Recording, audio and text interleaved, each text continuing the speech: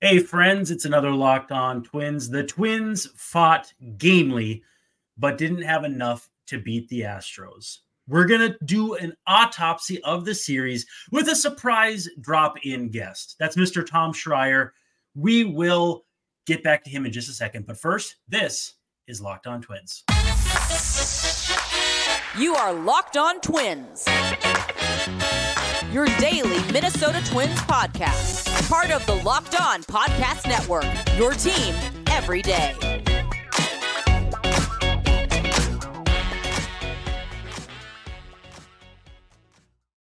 What up, what up? We're back here for another Locked On Twins. I'm your host, Brandon Warren. You can find me on Twitter at Brandon_WARNE. Though, as I'm sure our guest will attest, do not find me on Twitter. But our guest is Tom Schreier at TSchreier3. If you can't see it on the screen, that's TSCHREIER3. Before we get to him, though, thank you for making Locked On Twins your first listen every day. We're going to have a ton of off-season content, season retrospective, maybe some, what do they call those? The mock off seasons where you do your little thing and all that. So we'll have all kinds of fun content like that. I'm going to talk to a few players. I know we talked to Matt Cantorino about maybe coming on, and a few other guys. We'll see who we can get to agree to that. But please feel free to be active in the comment section, whether it's a live show, a recorded show that goes up on YouTube or whatever. Love to hear from you. And 2 5-star review, like, subscribe wherever you are at. And if you want questions answered, we're doing a third segment where we'll talk first and foremost about the Alana Rizzo and Jake Mintz situation. But we will also answer your questions and hear how fans are feeling in the voice of the fan. Now, before we get to that, though, we do have to talk about the ALDS, Tom Schreier. And I gave it a day to kind of simmer, but I also had a sick baby yesterday. So it's going to be pretty hard to record a show with an 11-month-old snotty baby. So we gave it some time. A friend actually said, hey, I just saw Tom Schreier at the game. And I said, condolences. But Dude, can we reveal who this was? I'm trying to think who I saw at the game. You may not have seen this guy. I'll give you a hint. I can't give you a hint. He's from Thief River Falls. How about that? Okay. Yeah, you probably won't help you. The Twins and Astros. So you were at game 4. Were you at game 3 as well? Yeah, I was at both. Yeah. And then how about the Blue Jays series? So I was at I was at both Blue Jays games. The only thing I missed was Houston. And it was, I forget what I was telling this to, like, very expensive to fly to Houston just at like moment's notice. But also I had, let me think. So my mom's birthday, my friend's kid's birthday, and then my friend's wedding. And so I was like, yeah, if I leave for Houston and just miss all that stuff, like I'll lose like at minimum 3 relationships, but there's probably more. So yeah, missed that. I think I said that on the show before. Watched, I'm trying to think if it was game 1, like on my iPhone with like 5 dudes surrounding me. So not an ideal way to watch baseball, but yes, I was at all the home games. I'll be honest, really excited. Came away encouraged. I was sitting next to Lou Hennessy, who writes about the Twins for us too, and he took it a little hard. You know, I think it's just tough when you follow a team like this, and there's so much promise. And even in the locker room, guys were saying, "I think this is World Series caliber." I think that we have all the components, and we saw. I mean, probably disappointing. Obviously, the runs they scored, the lack of runs, especially in games 3 and 4. But yeah, came away encouraged with Pablo Lopez and kind of the young core they have and the veteran stars. So, yeah. Well, and I pulled some good data. You're right, though. No disrespect to H-Town Wheelhouse or my friend Bobby Vasquez, who drives the train at Minute Maid Park. But Houston is not worth sacrificing relationships for. So no. But yeah, so at the outset of the series, I made the proclamation on this show that I thought the teams were actually pretty well matched up. Twins offense against the Astros offense, clear win for the Astros coming into the series, after the series, obviously. But you come in with, you kind of give the nod and the edge at starting pitcher to the Twins. And then the bullpens, I think both had their pluses and minuses. Twins maybe a little less proven, Louis Varland, Chris Paddock, guys that just haven't really done that role. Yeah. Whereas the Astros had experience in the back end. You and I obviously both very familiar with Ryan Presley, but Brian Abreu had a crazy year. Hector Neris, who the Twins got to game one, I think, was the 3-run homer, and then the homer by Royce. Polanco and Royce going back to back, if I'm not mistaken. Yeah. But again, experience, whereas the Twins a little more fireballers, but less predictable. What would you agree with that assessment? And then kind of like, what was your early vibe? I felt like the Twins were going to be up against it just because of experience, but I also was encouraged by the fact that they showed up against Toronto, which I think a lot of people were concerned they wouldn't. Yeah, I mean, I think it's easy to look now, and I think people go like, don't take it for granted, but like, it feels less significant that they beat Toronto because they lost to Houston. I know that's kind of weird, but it's like Houston's a different caliber team. You got that close, you kind of want more. I mean, this is the truth is the Twins will set a standard for themselves. The standard is no longer, win a playoff series, win a playoff game. It's going to be, can't get stuck behind the Astros or whoever ends up being the best teams in the AL while the Twins are so relevant. But yeah, I mean, I think Lopez stands out obviously because people didn't love the trade because it was Luis Urias, who was hitting 400. Admittedly, he turned on ESPN and like they just had a ticker running, could Luis Urias continue this the whole season. It is funny that he dropped his relative here to 350 around the time Lopez started to drop his ERA below 4. I think any of us following the team closely knew, if you looked at FIP, WHIP, all this stuff, like he'd been good most of the season, but this is a next level good that he was in Houston. Like top 10 in Fangraphs WAR. I think he and Sonny might have actually both been in that vicinity.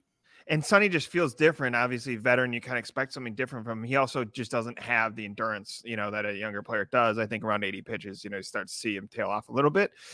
Ed Julian, I just really, really impressed all year. Like his at-bats, the fact that he came up and kind of seamlessly fit in with the team, obviously allowed them to move on from a rise, but like kind of forced his way in the lineup. I think has improved a little bit defensively. I mean, I think there's still, especially balls in dirt and stuff, there's still some concern there, but I thought he was fantastic. It goes without saying, Royce Lewis, like it still doesn't register in my mind that he actually had 2 home runs in the Toronto game, because like that just seems insane in my mind, given the lack of scoring and given how young he is. But for a guy, 2 ACL injuries, I think going back to when he was drafted, and people remember he was picked over, Hunter Green, who people wanted because he could play both ways. He was on the Sports Illustrated cover. Like they kept saying, the Twins kept saying like, well, Royce Lewis has this it factor. He's a leader. He has delivered in that. Like he does have the it factor. He's super clutch. He also is has been a leader throughout this as a younger player. I think, Correa, like there is something about like a guy who battled a terrible foot injury all year, played well defensively all year, but delivered defensively.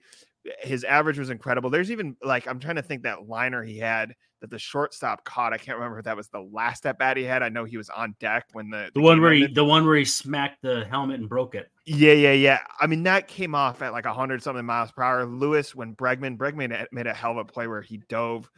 I think that was like 105 out the bat. Lou had like something up like Baseball Savant or something that had all this stuff. But like, there were times, as much as this team needs to be so much better, that I'm saying the Twins, when guys are on base and scoring position, there were times like the Astros made plays, you know what I mean? Or they just got unlucky. So obviously with Correa, been impressed. I'm impressed Buxton took an at bat. I know it was a pop out or whatever it is, for real though. But like for a guy who there's no way he wanted to be left off the playoff roster. There's no way the Twins want to do that. Like just where he's at medically, I hope to see him in center. I hope to see the full Byron Buxton that we saw right after he signed that contract. But like for him to get back, I thought that was a cool moment.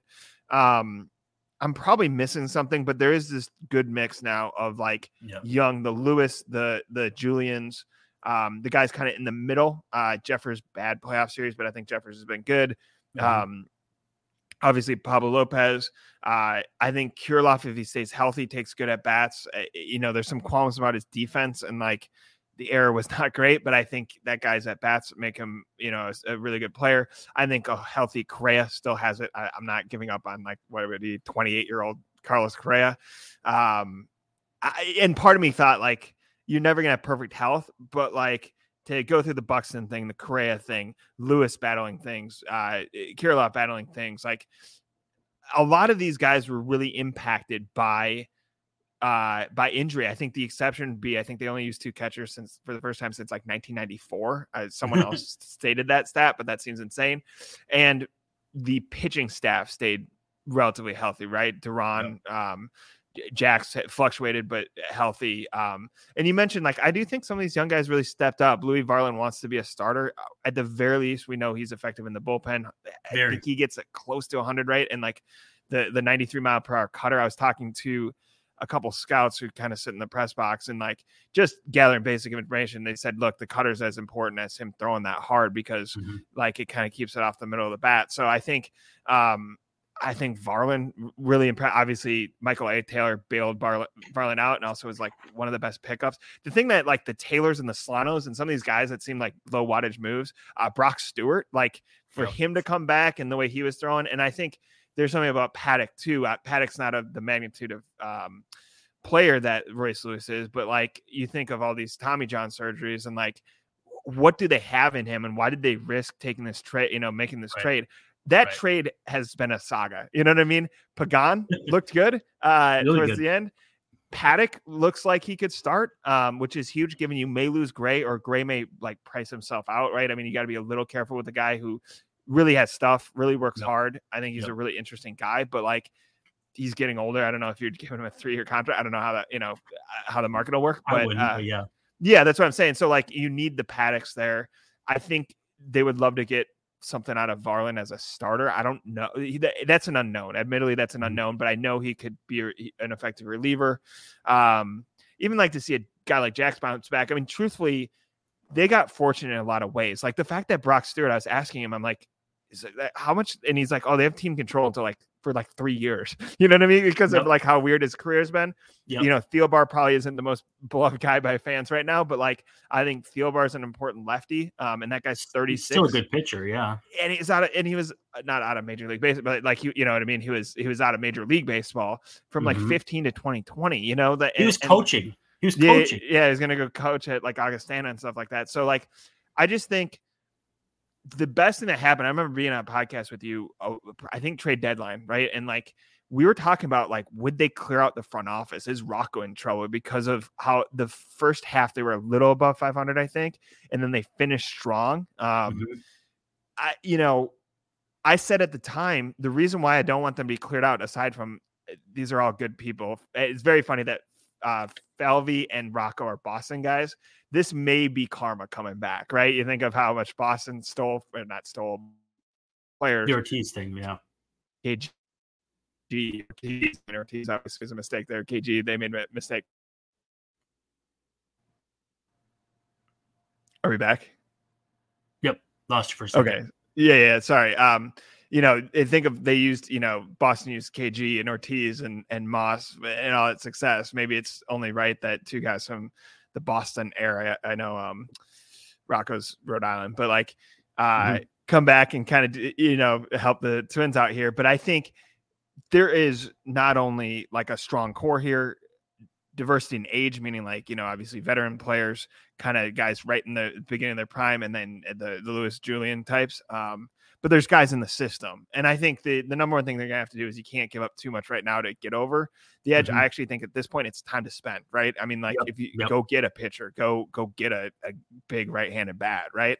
But I think their sustainability, they're aided by the Central not being very good. You got to win more than 87 games. When I look at it, it's very weird to take like season series from like Houston and New York, like the Yankees, and then like lose it to Detroit. But like, they got to take care of business. You can't have these slip ups, in Kansas City and stuff. But like in general, they've built this really strong core, and I think it manifested. And I think the number one thing now is get playoff experience so these guys aren't antsy when there's guys on base.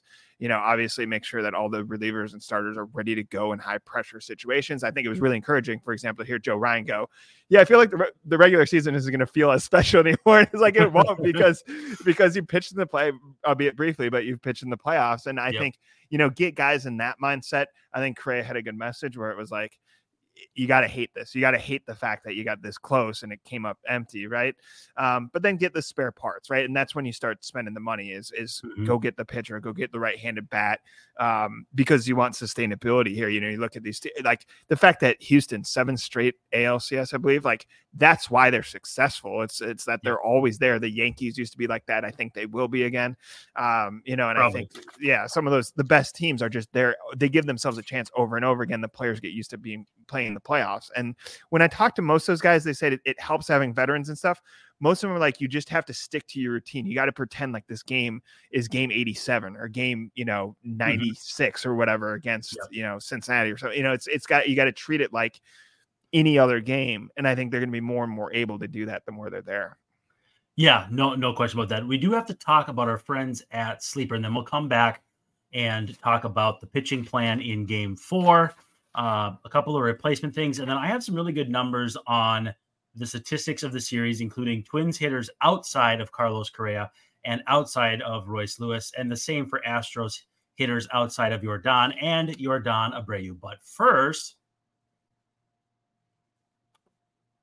we do have to talk about our friends at Sleeper. Easy for me to say. The MLB playoffs are here, Tom Schreier, which means the clock is ticking on your chance to make 100 times your cash on daily fantasy baseball. Baseball has never been more exciting than it is now, especially at this time of year. I mean, what more could you ask for?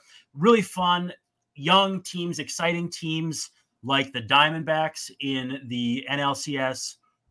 The Phillies are about as fun as could happen. And who doesn't want to see Jake Cave win a World Series, right? And then on the other side too, obviously, we saw up front, up close and personal, how the Astros are still the Astros. And Texas could be interesting. Haven't gotten anything out of Jacob deGrom this year, but who knows? You can, though, bet on these games. What is happening in these games? You pick more or less on stats for these guys, like homers, hits, strikeouts, all kinds of things, more than you can imagine.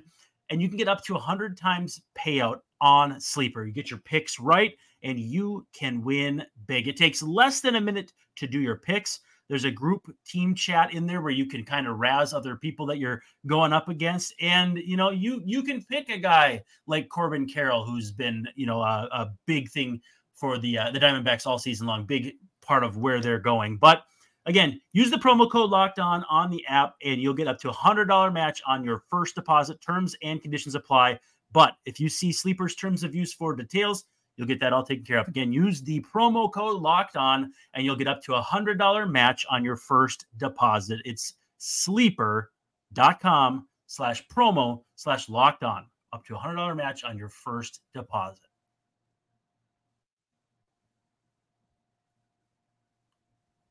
All right, Mr. Schreier, we're back here, and we are going to talk about the game 4 pitching setup. Joe Ryan goes a couple innings, then they kind of mix and match the rest of the way.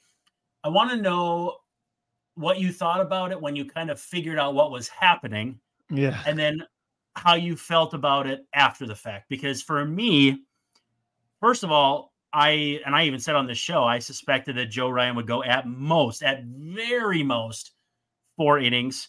I expected 3 innings, and we end up getting a little less than that. But in general, it's a do or die, go home, stay home situation. I endorse it, and they held a very good Astros team off the board for most of the game. I thought it was good, and I was happy with how it worked out. What say you?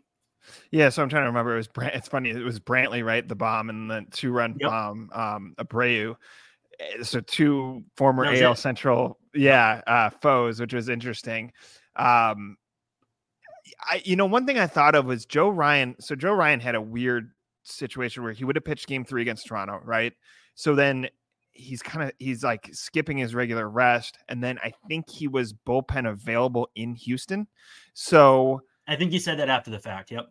Yeah, and so like part of me thinks it's a little hard for a guy who is a starter who's used to, one of the reasons why they set it up with Sonny Lopez, aside from them being the two best pitchers, is that they were on regular rest, I believe, in those games or something close to it. So like, I think it's hard for a guy like that who's been a starter the whole time. He's not kind of a controversial tweener. Like, we know he will start next year, for example, to prepare for both for the bullpen and a full-fledged start in an elimination game. And so I think they treated him like a starter, as like a bullpen arm and like an opener almost. And I think there were some stats that Joe Ryan's such a funny pitcher. Like he actually is better, right? Dude, I've never met him because I haven't covered since he's come up, but he seems like a funny dude. Interesting guy. By the way, like, should be really clear, a really, really smart pitcher. Like, if you really want to get into, where would you put him on the Aaron Thompson curve for? Yeah. Aaron Thompson. For people who don't remember, Aaron Thompson would have been like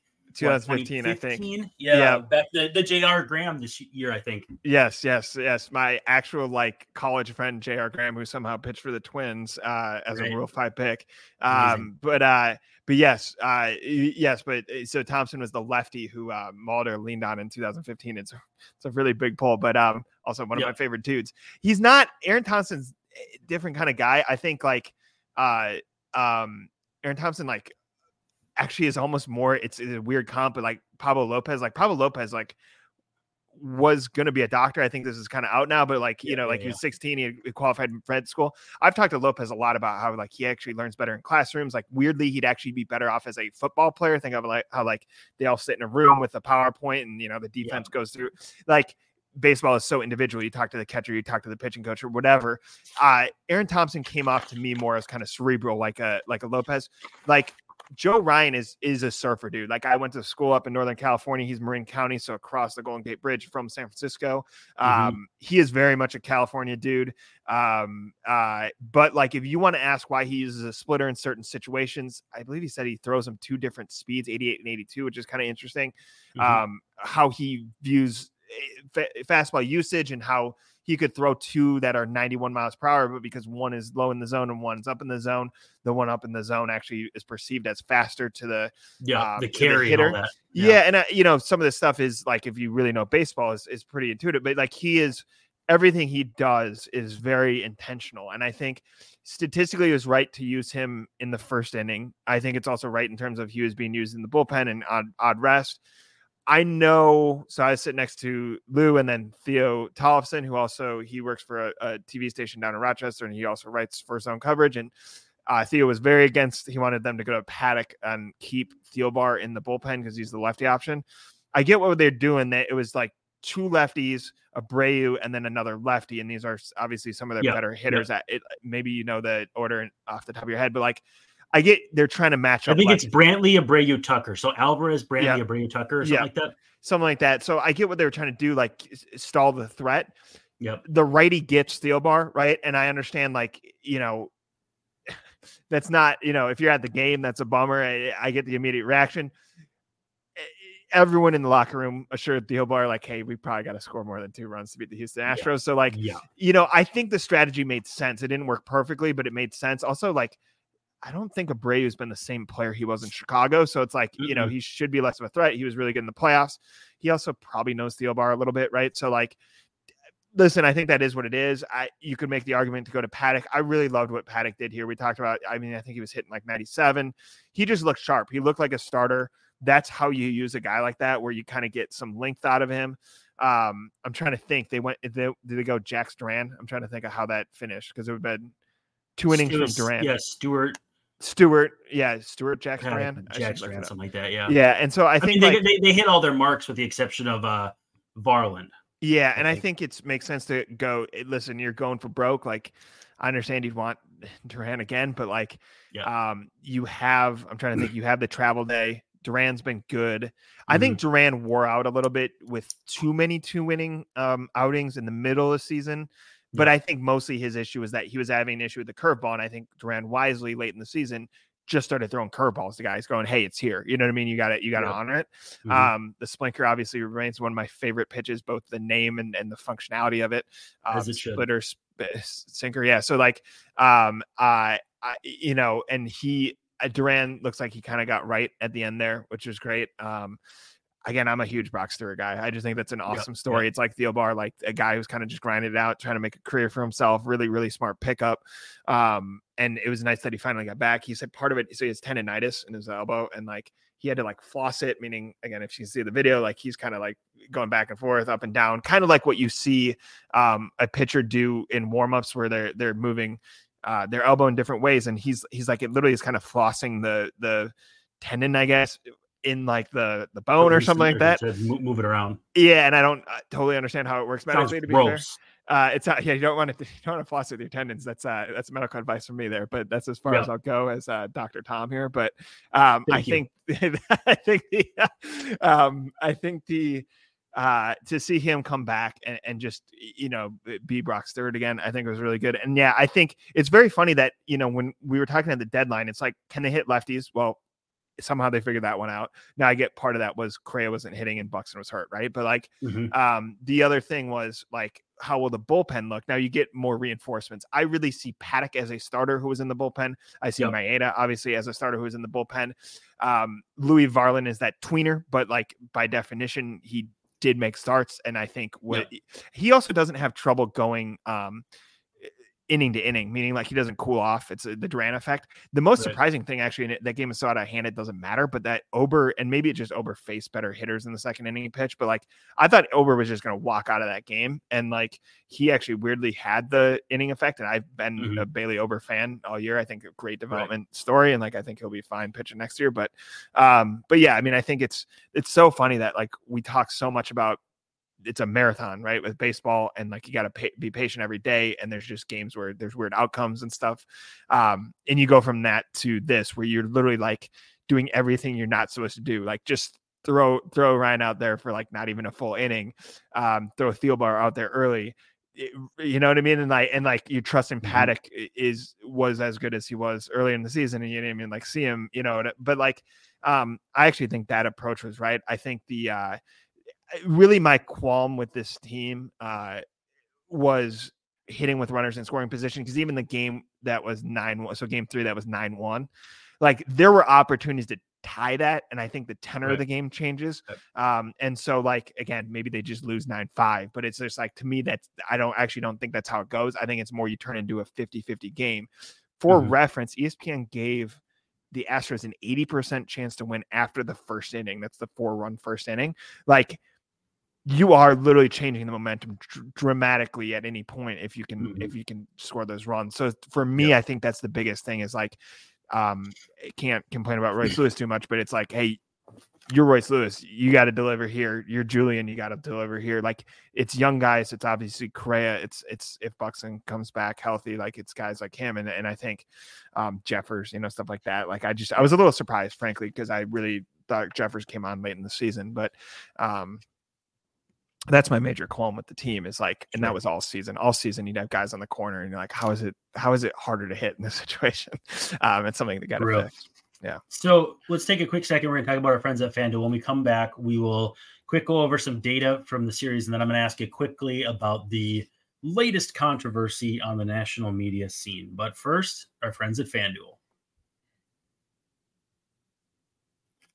October baseball is back, and you can make your postseason debut with FanDuel. That's FanDuel, America's #1 sportsbook.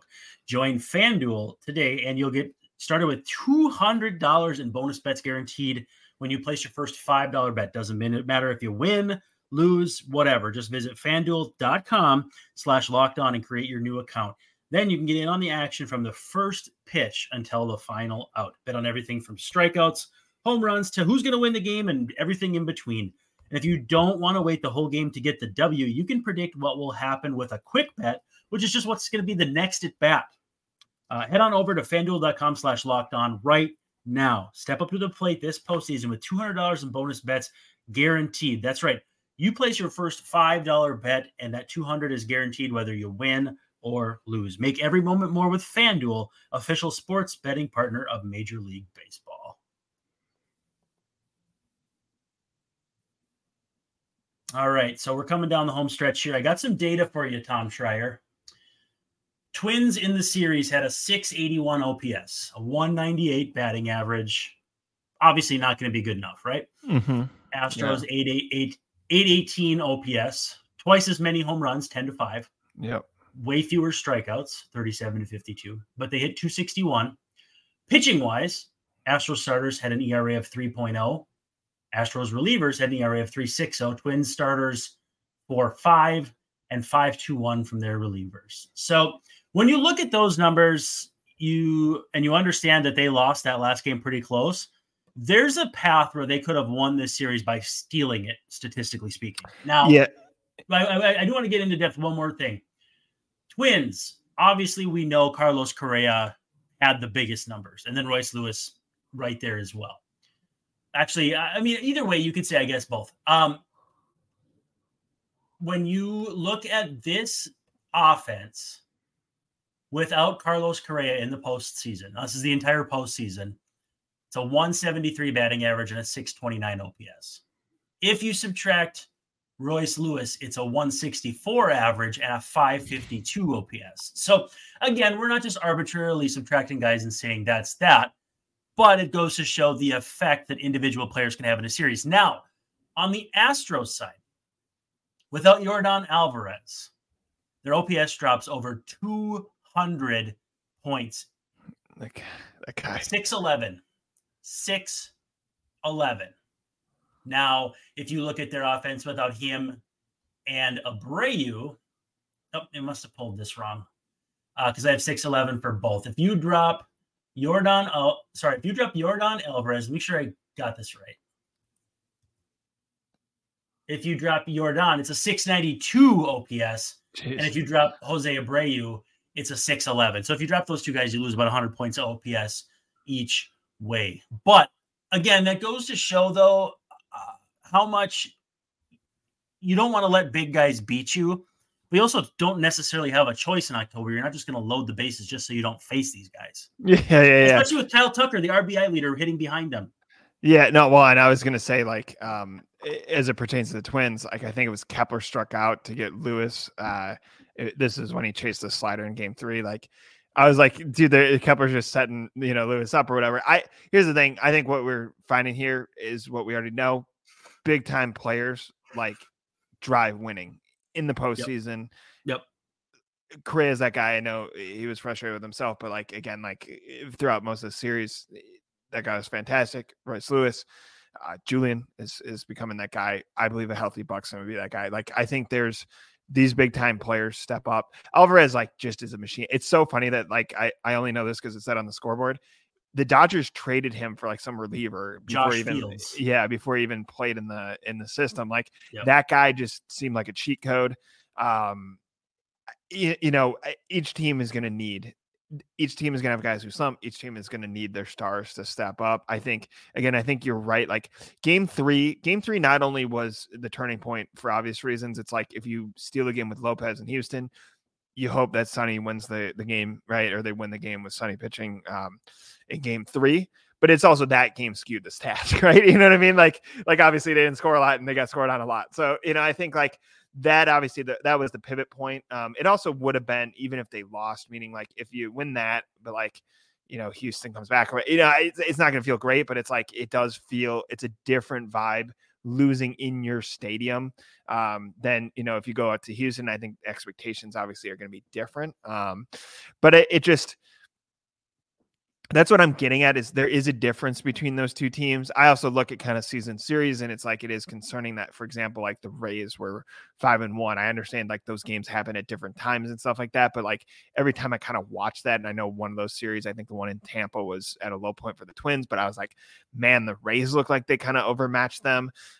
Certainly it was concerning, like, Baltimore. And I know Baltimore and the Rays both were disappointed in the playoffs, but, like, Baltimore, the shelled them, right, going into the All-Star break. Like, I'm trying to look at this holistically, not just comparing them to the Astros, although that's going to be the comparison going forward, but also kind of the best teams in the AL. Like, the Twins can compete with them, but they are not, like, certainly, you know what I mean? Like, without a doubt, neck and neck with those guys. And so I think the stats tell the story correctly. I think the Twins have the star power. They have the pitching. They finally have pitching and a shortstop. I was kind of writing about that I don't even know if it's a curse so much as Guzman left. They didn't replace him. did not win a series and really didn't have great pitching a lot of the time anyway. So now that you have the pitching, you have the shortstop, you have stars around those guys. I think it's just filling out a roster. And I think that like the Twins should feel good about what they've done in terms of kind of what they've built, not just because it's like a flash in the pan. You can win next year. It's you could win for the next 5, assuming again, don't lose to bad teams. That's always the case. Right. Build to beat the Astros, because if you can beat the Astros, you can probably beat Baltimore or Tampa in these other teams. And like, throttle down, as in don't burn your farm system, but like spend money now, because I think there was 41,000 people at Game 3. I think that's right. You can get to that number in regular season games that matter, as in like the opponent's pretty good, because that fan base is waiting, right? That it's a latent fan base wanting to embrace the Twins. And for the first time since basically 2004, I know there have been highlights since Bomba Squad, all that stuff, but like, certainly some of the 2010, like Mario years, but like, this is the first time you actually have proof of concept that you've won in the postseason. You've hung with the Astros. Throttle down now, show that you're all in and ready to kind of be in that class, the best of the AL. So before we go, I do want to ask you about a very hot button topic. You are probably more plugged into this side of sports content than I am, or than most people I know. But so Jake Mintz of Fox Sports, also former, or my, Cespedes Family Barbecue is where he and Jordan Schusterman podcasted and all that fun stuff. He reported, and it was corroborated by Chelsea Janes, who used to be a Nationals beat writer and then went to politics. And I'm not sure if she's back on that beat or not. They both heard Orlando Arcia in the clubhouse say, "Attaboy, Harper," after Harper was doubled off in the second game of the series, if I'm not mistaken. Right, yeah. And anyway, he reported it, and it turned into a huge backlash of what's off the record and on the record. Now, I want to tell a personal story quickly. I had a time where I heard something I wasn't supposed to hear between an executive and a player. I won't name either of them, but I've probably told you this story. And it was actually a very benign comment. It was just encouragement, but it was said during a situation where it was very important. Anyway, I tweeted it. I got a message saying, "Hey, could you take that down?" So my understanding about clubhouse communication is, because everyone's like, well, if they could hear it, it's okay to report.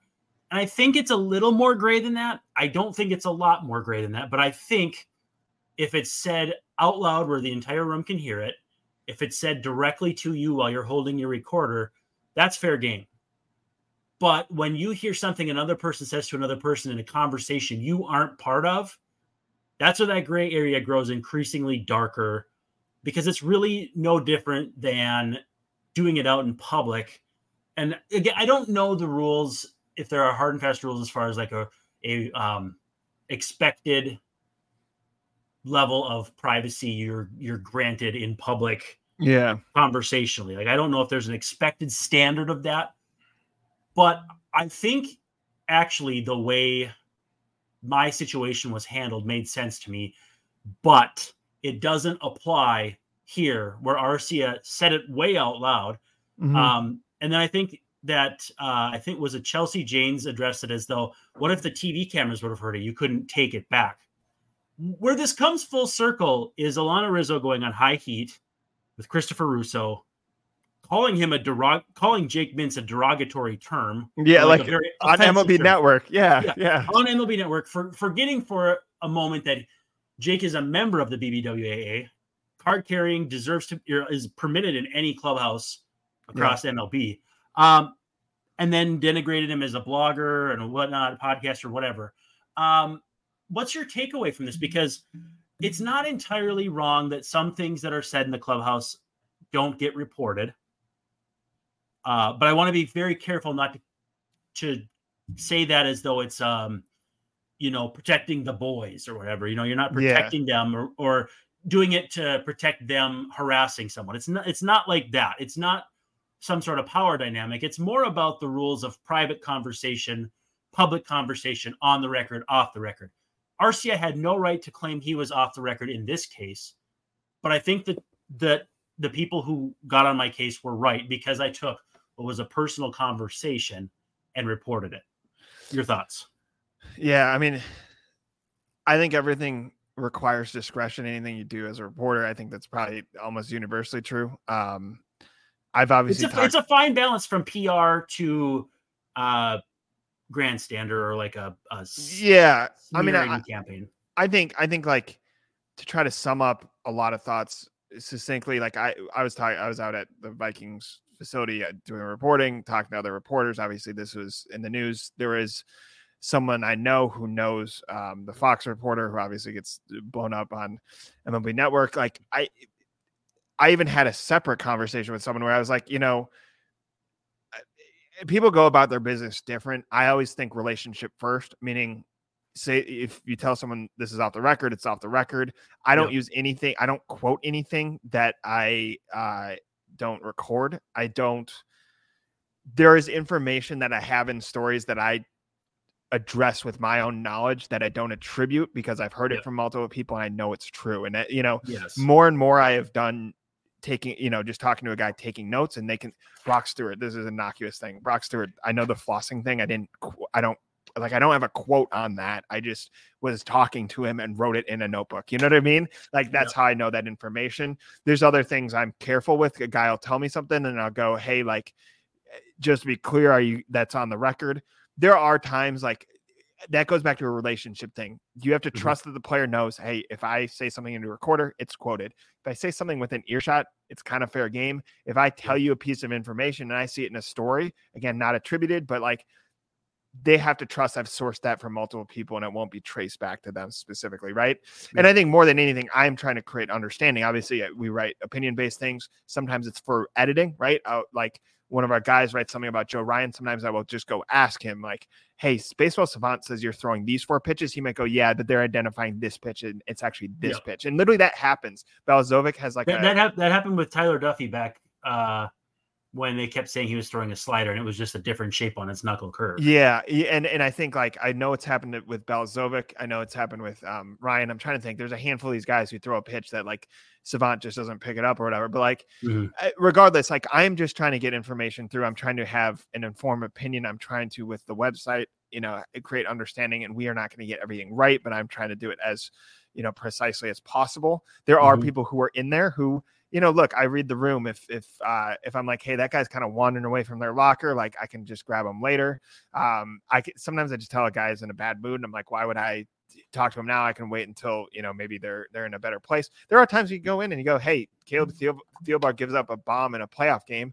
Like you got to go ask him about that. And by the way, he handled it incredibly professionally, but most of those guys do. Correa, we asked him about him getting booed. He goes, yeah, dude, like I know why they're booing me. You know what I mean? Like, I think you have to give these guys an opportunity, obviously, to say their part. And some guys really handle it well, right? Take responsibility. In terms of stuff that's just said in the locker room, there are things that I've heard that hasn't been reported. It's not anything more than I'm just like, that doesn't seem right. It's a journalistic instinct. It's a human instinct. You know what I mean? I was like, yeah, that's just not. I was clearly not part of that conversation. If a guy's shouting something out loud, by the way, that is sports. That's baseball. Like it created a moment that's actually like captivated people who are casual fans, meaning Bryce Harper, superstar, hits 2 bombs and staring down a guy. Right. And I think, by the way, aside from obvious taunting, I think it's fair for players to go back and, hey, I struck you out there, and he comes back and hits a bomb off him. Like that is a narrative. That's a story. That's 2 guys being competitive. And I don't think there's anything wrong with that. Certainly don't want to put, I forget who went after Correa. It was some like random guy. Correa handled it super well. He's like, I hope that dude's family is all right. You know what I mean? And like, so guys handle this stuff all differently. I think it's an opportunity for players to be competitive, for players to kind of show their humanity in terms of, hey, maybe this guy came after me. I don't need to get, bicker with them. There is beef between guys. There's also just funny stuff. Like I think of Glenn Perkins and like Josh Donaldson way back in the day. This is A's Josh Donaldson, and obviously Perkins pitching for the Twins. Oh yeah, the foul ball. Yeah, and like kind of and I think he pimped it or whatever. And like, like there are instances like that happen. There's certainly something kind of between Jeffers and Garver, and so like I think that stuff's fair to report as long as you've done it ethically. And I certainly someone should not go on TV and berate someone for reporting something that was up and open in the locker room. And baseball should embrace this because it wasn't something. There was sportsmanship to it, meaning like it wasn't offensive. Yeah. He's not putting him down and being like, saying something about his mother, saying like, hey, this guy sucks or whatever. Yeah. It is like, plays like that happen. And I think it's fair for a guy to react. And I think it's fair for Bryce Harper to stare him down. This didn't turn into some sort of like fist fight. And even that, like, that happens sometimes in baseball. It didn't turn into a fist fight. It didn't turn into something incredibly disrespectful.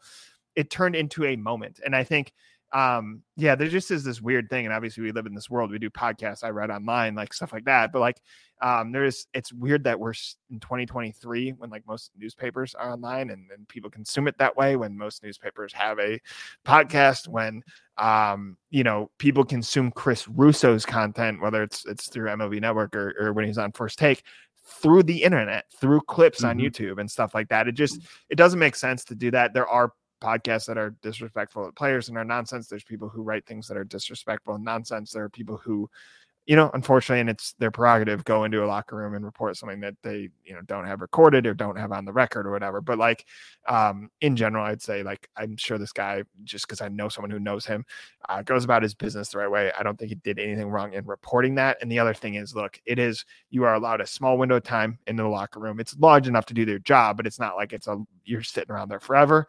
There are parts of the locker room you can go into, players can, to avoid being overheard by the media. Also, I am very much of the mindset that there are times where privacy is warranted. It's not right for me it's funny, like Falvey will have his meeting with, and Levine will have their meeting with Rocco after games with the door open. But like for obvious reasons, I can't just walk in there and be like, hey, can I get 5 minutes? You know what I mean? Or like, yeah, right.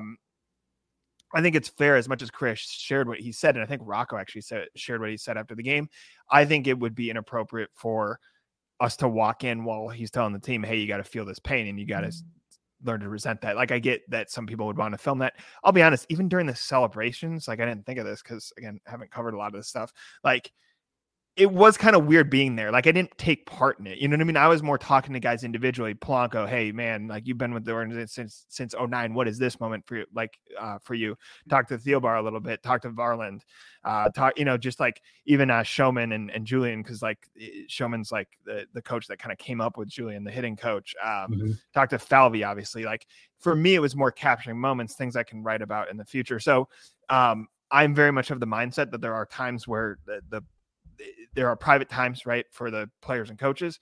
There are also times when they should be revealing, because they should be telling us what's going on so we can relay that information to people, because again, like, guessing doesn't really do anyone any good. So yeah, I mean, here's the thing. If it happened with the Twins, again, there's probably some people I'd lean on just because I'm still young-ish. And like, I may go, hey, is it sort of, but I may lean on some people who are older reporters.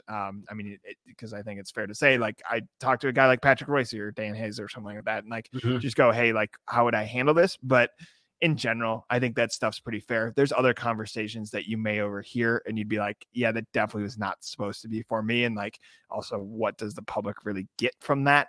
And I think I get enough stuff, again, on the record, off the record, observing, whatever, where I feel like if you read us Zone Coverage, if you listen to the show or whatever, like, you are getting stuff that I'm trying to be as correct as possible and as forthcoming as possible.